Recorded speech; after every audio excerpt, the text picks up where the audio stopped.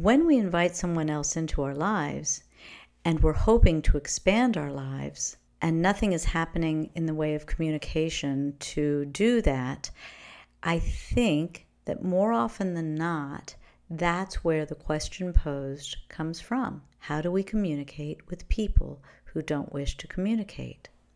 So in that context, I will say back to you, are you communicating with yourself in a way that allows you to know what you wish to experience in your relationships? Hello, I am Kristen Bomas, and welcome to Struck by Enlightenment, where we are on a conscious journey to life mastery. Today we're going to talk about communicating with people you don't feel know how to communicate. I love this question. I love it because inherent in it is the very judgment we need to address, which is a person's opinion or judgment that the other person can't communicate. So I teach a very different style of communicating, very different.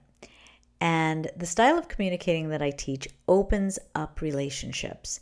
So in a partnership, that becomes particularly wonderful because it opens the relationship ad infinitum. You can keep opening and keep opening and keep opening. There is no closing.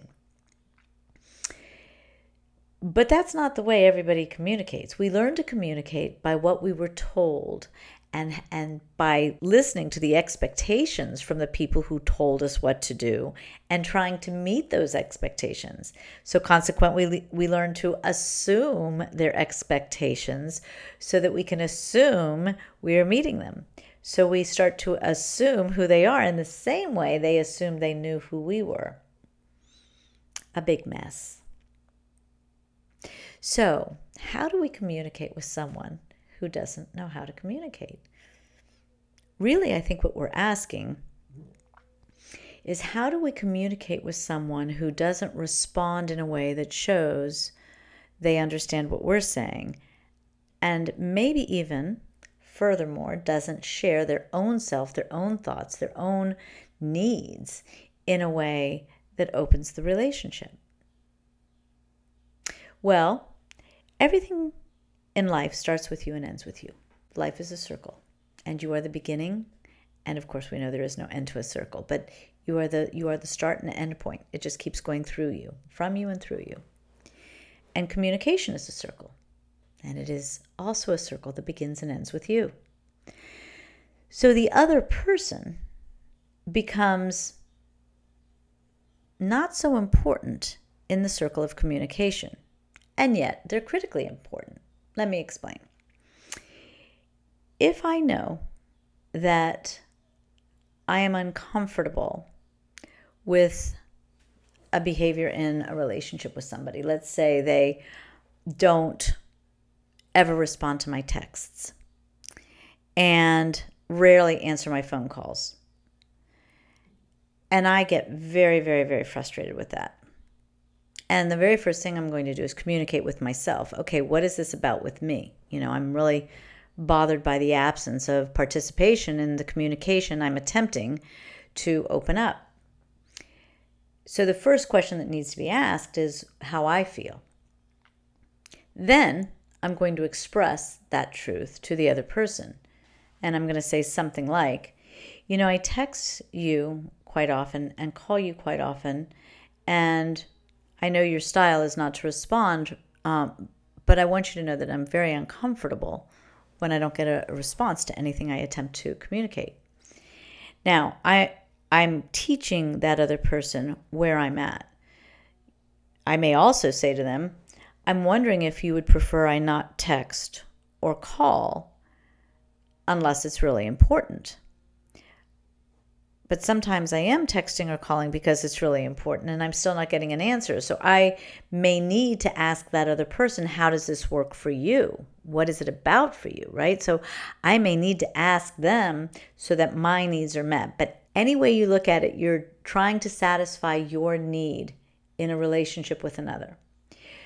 And that's really what communication is. It's the need to be known and understood. It's an idea, a thought that you want to share, that you want to connect with, right? And again, you need to be understood in the course of that communication. So when nothing is happening on the other side, or it's counter to what you were hoping was going to happen on the other side, then it's time to ask yourself what that's like for you so you can then express that. Oftentimes, another person will not communicate in the way you do, right? Because everybody's a little bit different. So they have to learn what you need in order to feel comfortable. But you want to know, hopefully, what they need to feel comfortable as well. Why do they not communicate in the way you thought they would? Is there a shyness? Is there a hesitation? Is there a confusion? Is there an anxiety? What's going on in the other person? What causes it not to work?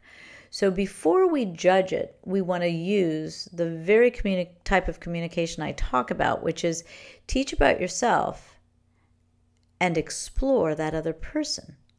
Because once you just simply ask the person with compassion what stops them from responding or what stops them from sharing how they feel or what they would like to do, then they start they immediately go inward, right? If you're asking about them, immediately the question takes them inside themselves. And something is going to happen there. We don't know what, but something is going to happen. Oftentimes, that lack of communication comment comes in relationships where one person will say, "What would you like for dinner?" The other person, "Oh, whatever you want. I don't know.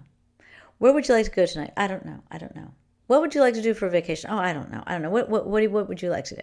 Right? And the one person who's asking the question is always having to give the answers, and it becomes very frustrating. Or they say, "I don't know." So the person who asked where you'd like to go to dinner or on vacation or wherever starts to name some places, and the other person says, "No, not that. No, not that." And it's a one-way street. And again, the person asking the questions and attempting to open communication gets utterly frustrated. Well, what's frustrating about that is there is no other in the interaction. So if I ask the question and I come up with the answer, I don't get to learn about you. So I pick a steakhouse or an Italian restaurant or a Mexican restaurant or whatever, and you say, okay. The person asking the questions is pretty much living within their own world. They don't have another individual expanding their world. And that's really why we're in relationships, to expand our world. I can live alone and go to the restaurant I want to go to the movie I want to go on vacation where I want to go, do everything I want to do.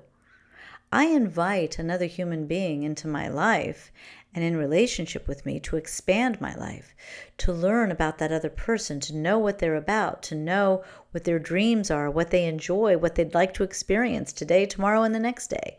If I didn't want to experience them, why would I invite them into my life? When we invite someone else into our lives and we're hoping to expand our lives and nothing is happening in the way of communication to do that, I think that more often than not, that's where the question posed comes from. How do we communicate with people who don't wish to communicate? So in that context, I will say back to you, are you communicating with yourself in a way that allows you to know what you wish to experience in your relationships? Because when you get to a point in your relationship where the other person is not communicating, is it a relationship for you? And have you communicated to that other person in such a way that you're opening the doors to greater communication in the relationship? Or are you sitting back and saying, "You're not answering my questions, you're not doing what I want to do"? I could be asking questions to that other person and they don't know how to answer them. Or I'm missing the mark because it's too pointed a question. Am I asking questions to learn about me? Because maybe they don't want to answer those questions. Or am I asking compassionate, open-ended questions to learn about the other person? What stops them from communicating? Do they not know how? Are they insecure? Again, it is a time to ask. As I said earlier in the podcast, it's time to ask the other person what stops them. And if you find that the answer makes the relationship one that cannot fit in your definition of a relationship, then redefine it. But everyone is going to communicate in the only way they know how, the only way that they've learned. They are either willing to unlearn it and learn a new way to communicate or not. And that's not our call. That's the individual who is either communicating or not communicating. So again, as you can hear in the podcast, there is a cross between the way we judge that other person as not communicating, what we have done to open up the communication with that individual and understand who they are and why they are, quote, not communicating, end quote, and what we're doing to know within ourselves if this experience matches what we wish to experience in this type of relationship, whatever type it is. And if it isn't, to redefine it. So ask yourself first how you felt. Second, ask the other person what's going on in them. And finally, given all the information you gather, is this the type of relationship that is giving you the experience that you wish to have? Thank you so much for joining me. And until next time, may the magic be yours. Thank you so much for joining me, and please visit KristenBomis.com, where you can easily access all of my social circles.